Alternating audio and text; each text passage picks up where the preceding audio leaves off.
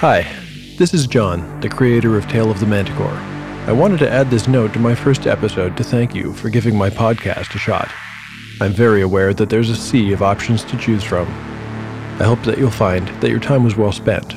Just before we get on with it, one quick note. Recently, a listener suggested that I clarify my disclaimer. Where sensitive materials are concerned, which lines do I cross or not cross? Here's what you can expect from Tale of the Manticore. There are frequent and detailed descriptions of violence, accompanied by graphic sound effects. Sexual assault and torture are sometimes referred to, but I do not explore, dwell upon, or describe them in any detail. As for sex and profanity, they of course exist in my fictional world, but I do not have any intention of writing about them in a meaningful way. I hope these details will help you to decide whether or not my podcast is right for you. One more time, because it cannot be overstated. Thank you for listening. And now, on with the show.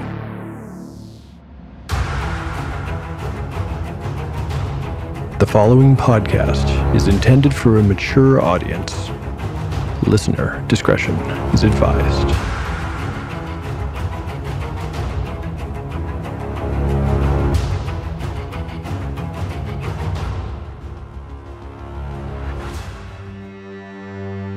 Welcome to Tale of the Manticore. Like the creature from which it takes its name, Tale of the Manticore is a mashup, a crossbreeding between two different species of storytelling. Here you will find the unpredictability of old-school paper and dice games with the storycraft of a dark fantasy novel. In Tale of the Manticore, nothing is on rails. The dice determine all. When reading a novel, we wonder how a character will survive a given situation. In Tale of the Manticore, the plot is not predetermined, and there is only if a character will survive. No character is sacred, and no character will be spared. If the dice decide, their fate is at hand. The only guaranteed survivor is the story itself. In this way, Tale of the Manticore is more akin to a game than a story. However, Tale of the Manticore also does not have players. Here, there is only the storyteller and the dice. According to lore, the tale of a manticore is barbed with cruel iron spikes. There will be much pain in the days ahead.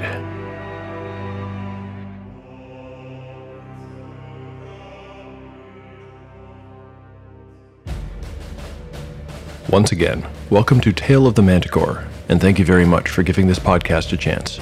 I appreciate your time and will try my best to make every episode exciting and compelling.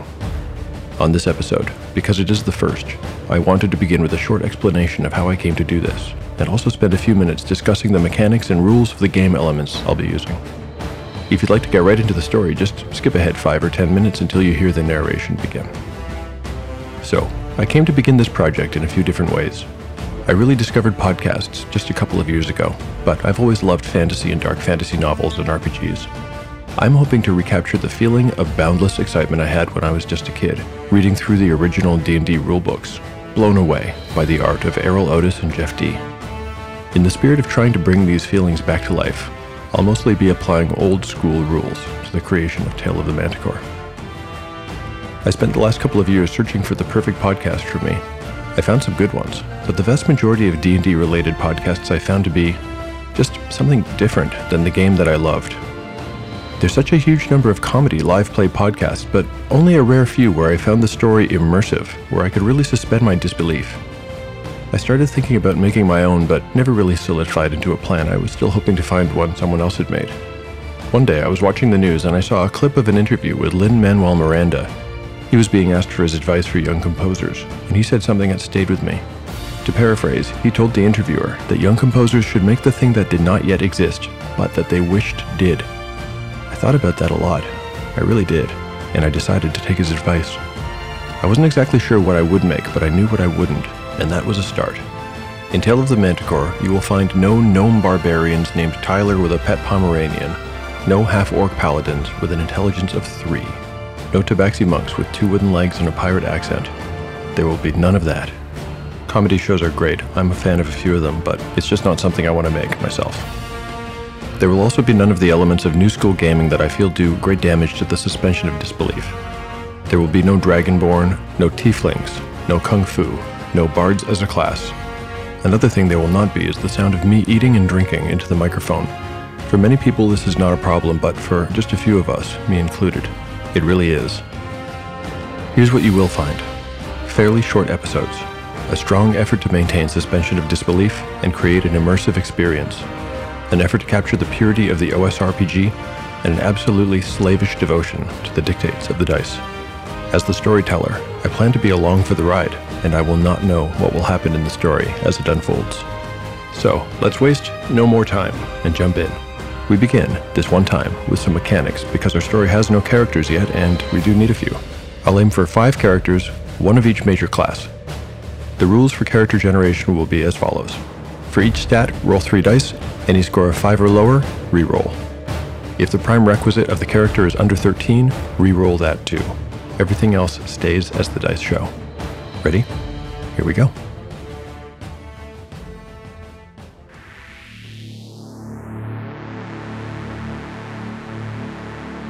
Let's roll up the first 5 characters for Tale of the Manticore.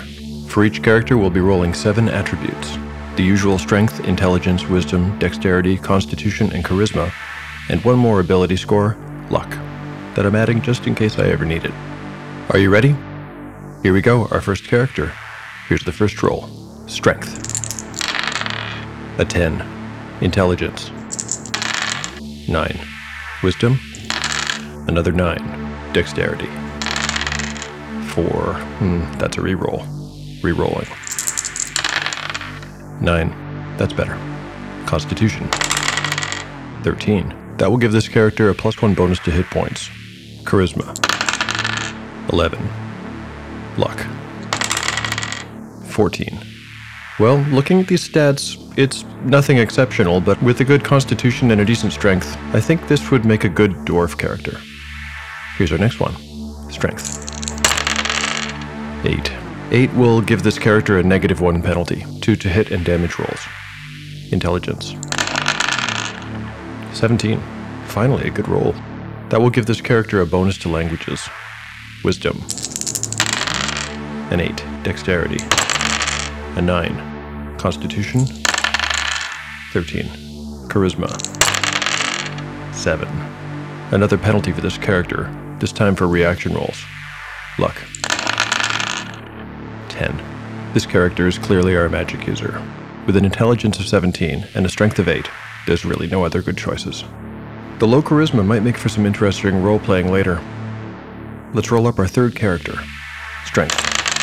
12. Intelligence. 11. Wisdom.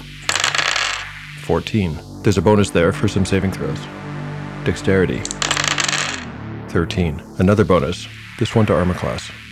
Constitution. 14. Yet another bonus, this time to hit points. Charisma. An 8. That's a -1 penalty for reaction rolls. Luck. 14. This character is extremely well-rounded and above average in almost every way, with the exception of charisma. Because of the high constitution and wisdom, I think this would make a good cleric. Our fourth character, Strength. 13. This character will have +1 on to hit and damage rolls. Intelligence. 9. Wisdom. 11. Dexterity. Another 11. Constitution. 12. Charisma. 13. There's a +1 on reaction rolls for that. Luck. 14. This character has good strength and constitution. It's a no-brainer. This character is our fighter. Our final character. Here are the rolls.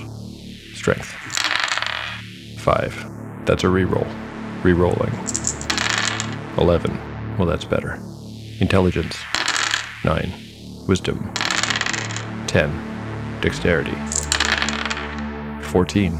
This character will have an AC bonus. Constitution. 9. Charisma. 15. This character will have a bonus here as well. Luck. 15. This last character has really good stats. Almost everything is above average. With stats like these, this character would make a good rogue or thief. And that completes our character generation. Now, one house rule that I will adopt is that all characters will begin each level with their maximum possible hit points. That's about the only benefit my characters are going to get, though. On the other hand, these characters will begin life with certain disadvantages. They'll have no equipment, no weapons, no armor, and they'll begin life already feeling the effects of hunger and thirst. Here's a quick recap of the characters I've created for the beginning of our story.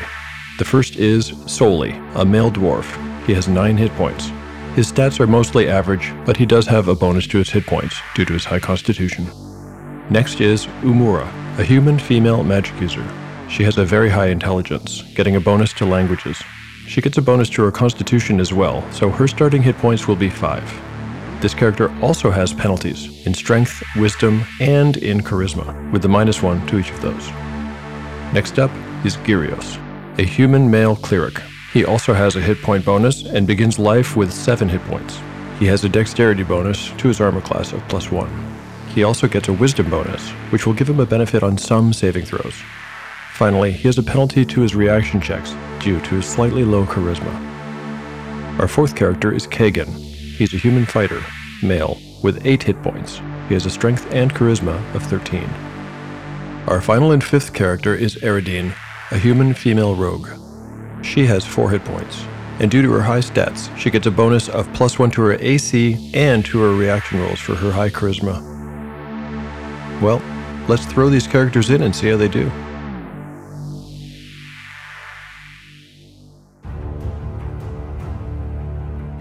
Prologue. Day 1.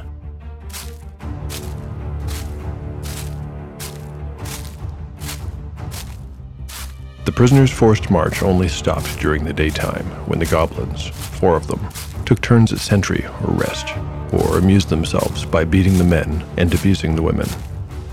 At these times, from sunrise to sunset, the prisoners were hooded. These hoods were only removed at night, and so the prisoners lived in perpetual darkness and isolation. At night, they watched the stars twinkling above as they stumbled through mile after mile of hilly woods towards some unknown destination. At sunset, the hoods were removed, but still the prisoners could not communicate with each other.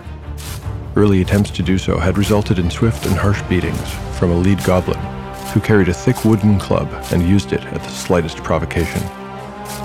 At all times, their wrists were attached to a stout pole that connected all 7 of them, one in front of the other.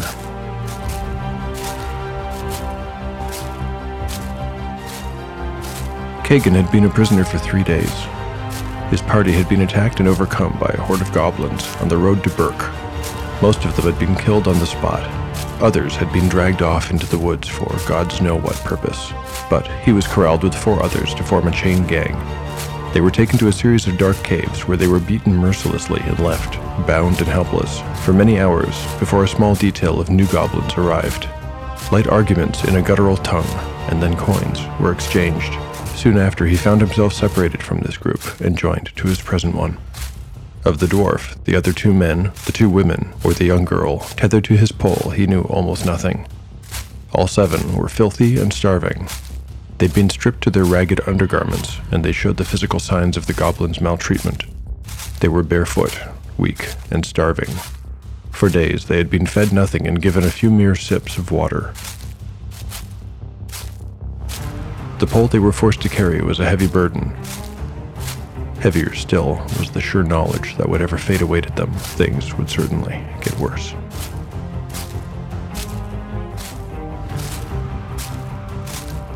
A suggestion of dawn was coloring the night sky at the horizon when the lead goblin, the one who bore the cruel club, spoke some words and signaled a halt. As one, the goblins drew their weapons and fanned apart, hissing commands at each other and looking wild-eyed to the dense forest ahead. Presently, there was a whoosh, and a rock the size of a child's head rocketed through their midst, striking the trunk of a thick oak behind them. The prisoners, alarmed, tried to scramble in different directions, but the pole to which they were tethered prevented any such movement and instead bore them all to the ground as they lost their footing. Kagan found himself kneeling, struggling to get to his feet when the treetops shook and a huge figure came into view. The thing that stood before them, ignoring the prisoners and intent on the goblins, was very, very large. It was shaped as a man, but taller and unnaturally thick with muscle. It might have weighed as much as a bear and looked as strong. Its eyes, black under a heavy brow, looked dull and stupid. The mouth gaped open. 2 short tusks protruded from a lower lip that dripped saliva. In its right hand, the ogre held a stout, gnarled tree trunk, stripped of its branches to form a crude club. The roots at the end splayed out to form a wicked, spiked tip. In its left hand, it held another large rock. Without breaking eye contact with the goblins, the ogre pointed at Kagan's party with its club and pounded its broad chest with the other hand carrying the rock. The goblins understood quickly, but they were not keen to surrender their slaves. They looked to each other, worry and hate etched in their deformed features, and then raised their various weapons. Other than the club wielder, the goblins carried a dagger, a bow, and a short sword among them.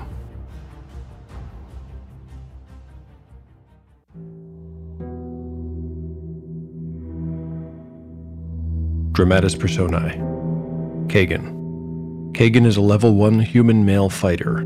He is 20 years old. He has brown eyes and wavy brown hair that he wears short. He usually has a full beard.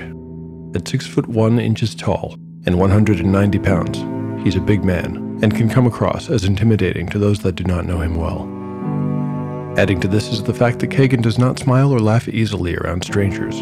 In truth, he's more stoic than he is foul-tempered, though he is prone to depression at times, as he grieves the passing of his father 6 months ago. Kagan is a natural leader, though he does not fully realize this yet. People tend to trust him and to listen to him. He has a sincere quality, and in truth, he is sincere. There is nothing of guile in Kagan. He's a simple woodsman, nothing more or less. He is skilled at forestry and setting traps. He can hunt, though he is not a great shot with a bow. His preferred weapon is the axe, a tool that feels comfortable in his hands. He has no real experience with combat, but he will soon discover that he is both brave and fierce in a fight. Kagan was born and raised in Briar Hill. His mother passed when he was a child, and he has no memory of her. Having no siblings, his father was his whole family, and so when he died, taken by disease, Kagan lost his whole family. He soon left Briar Hill in an effort to escape the constant reminders of his loss, and found woodcutting work in the nearby town of Sparrow Lake. There he stayed for 6 months, before growing restless and moving on to a good job site rumored to be found in Burke. But he never made it there. Traveling with just a small family of 6 for companions, he was an easy target for the goblin slaver horde.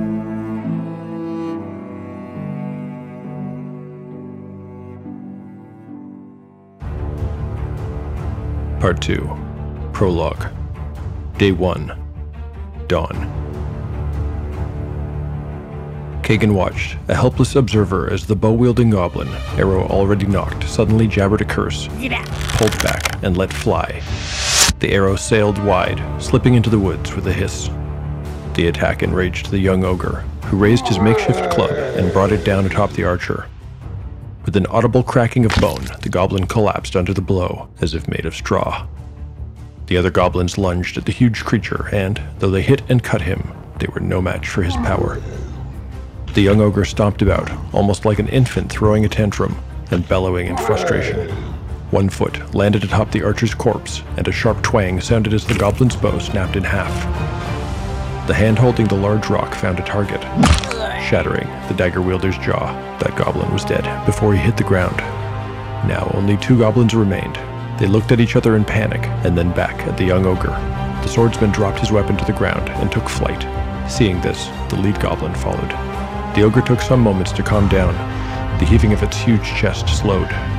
It grunted several times and scratched at its minor wounds before turning its attention to the bound slaves. It snorted once like a horse, and then raised its weapon arm. Before anyone had a chance to even think, the club, covered in goblin gore, came down on the skull of the young girl and crushed it with a sickening crunch. One of the prisoners, a large blond man, was the first to react. He surged uselessly against his bonds and swore, "You bastard! You demon! Cut these bonds and—" He never finished his sentence, for the ogre, with a blank look of not understanding or caring what the man said, had thrust the tip of his club into the man's chest and crushed his ribcage. Now there were only 5 prisoners remaining, 2 men, 2 women, and a dwarf. The ogre presently dropped his rock and club and approached their line. With dark, rough hands, he reached in amid their cries and broke the restraining pole in two. He then snapped the binding rope as though it were a piece of thread and dragged the attached corpses of the blonde man and the child away from the group. He pointed at the survivors and then at the ground. You stay.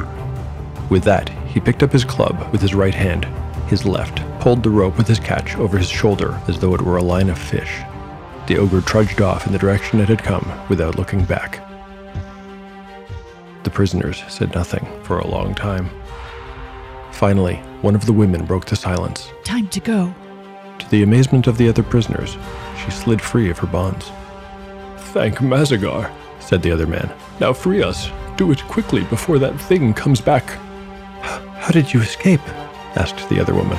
She was visibly older than the first, and Kagan noticed, not for the first time, that her skin was adorned with mystic tattoos. Been starving for days now. Came the reply. Actually, I could have slipped my bonds yesterday, but those damn goblins never let us alone for a moment. A look of disgust crossed her face for a moment, then she shook her head as if to clear her thoughts. She wandered a short distance away and rifled through the fallen goblins' corpses. She took away several items, including the abandoned sword, dagger, water skin, and a belt pouch, before giving the nearest goblin a hard kick. Rotten hell.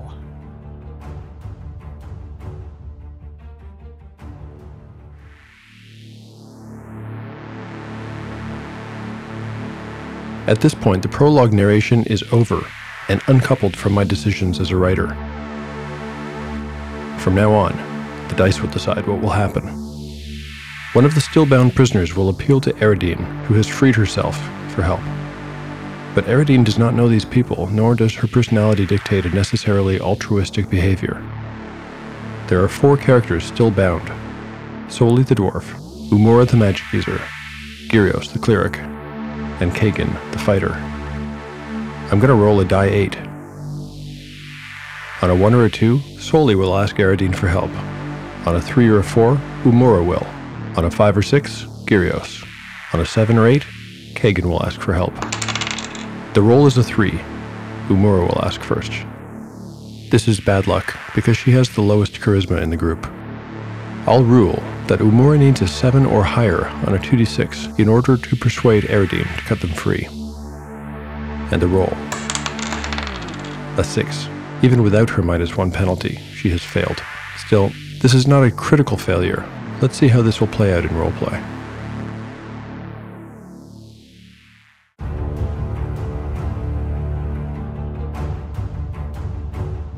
You must free us, said Umura, perhaps a little too imperiously. She quickly perceived her mistake and tried again. I mean, please help us. That thing will return, you know that. Eridine nodded and began to move toward them, but stopped short. She had noticed the magic user's tattoos, mystic signs inked on various parts of her body. Eridine had never seen anything like that before, and she instinctively mistrusted anything she did not understand. She frowned to herself and then spoke. Forgive me. You would only slow me down, but perhaps you may yet save yourselves. She tossed the goblin's dagger into the brush near the others as they stared at her, horror-stricken. Eridine repeated, Forgive me. Before dashing into the woods and quickly disappearing among the trees. The prisoners were again suspended in stunned silence for moments before Gyrios said, That knife. We need to find it right away. Mazagar knows that thing will come back as soon as it gets hungry. Everyone quickly agreed, and the group maneuvered themselves toward the place where the woman had thrown the dagger. It took several minutes of searching before Soli found it and began sawing at his bonds. Once he was free, he did not hesitate to cut free the others. Bless you, Master Dwarf, said Gyrios. We should take what we can and leave immediately before... Agreed, said Kagan. He was rubbing his wrists and moving toward the goblin corpses. Is anything left here? Let's see. 2 water skins, a broken short bow, and a pair of belts with pouches attached. These pouches seem to contain something. Coins. The change from our purchase, perhaps, ventured Umura, stepping over to collect some of the items. Fellows, I suggest we go back the way we came. Eventually, perhaps we can find a road, or a river. If we're lucky, a town, some help. Aye, Said the dwarf. ahead could be only enemies. And in that direction, He said, pointing off to where the ogre had come. with the beast. The party agreed, and, gathering up what they could, ventured back in the direction from which they had come.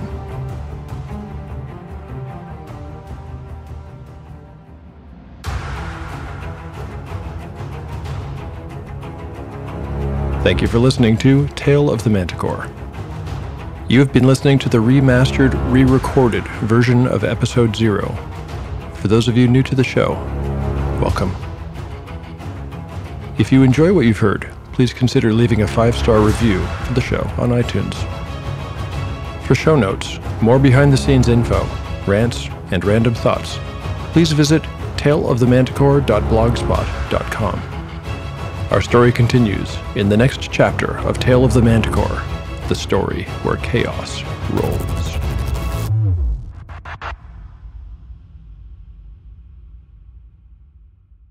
Hey, it's J. Mark Accento here, broadcasting to you from the end of the world. Here to tell you about the Tabletop for the End of the World podcast. 500 years in the future, corporatocracy is in full force. The rich and affluent are plugged into a virtual reality system called True Reality, while the rest are unplugged, forced to live in a decrepit country full of mutated monsters, robots, and cannibals. 4 survivors within this world have found comfort in an ancient game called Dungeons & Dragons. Tfue is the first and only of its kind. It features an actual play podcast where the players live in this post-apocalyptic world. Fans have described it as the love child between the Adventure Zone and Welcome to Night Vale. It is truly a unique experience, and here is a bit of a preview for you. You are awash in colors you have never imagined and will never be able to imagine again. Hello and welcome to Devil Prison! Follow me, unwilling companions. I can't even imagine seeing people again. We should talk about that. Can we talk about phrasing? That's a little bit of How a to weird. properly phrase? That was a weird. Are you proud of me? No. Hello, we can see you. Excuse me? By the strength of Olympus, I will destroy you! Is there anywhere we can go to suffer more? Do I get an award for trying real hard? Oh, like maybe they'll figure it out. Or, oh, they're gonna die.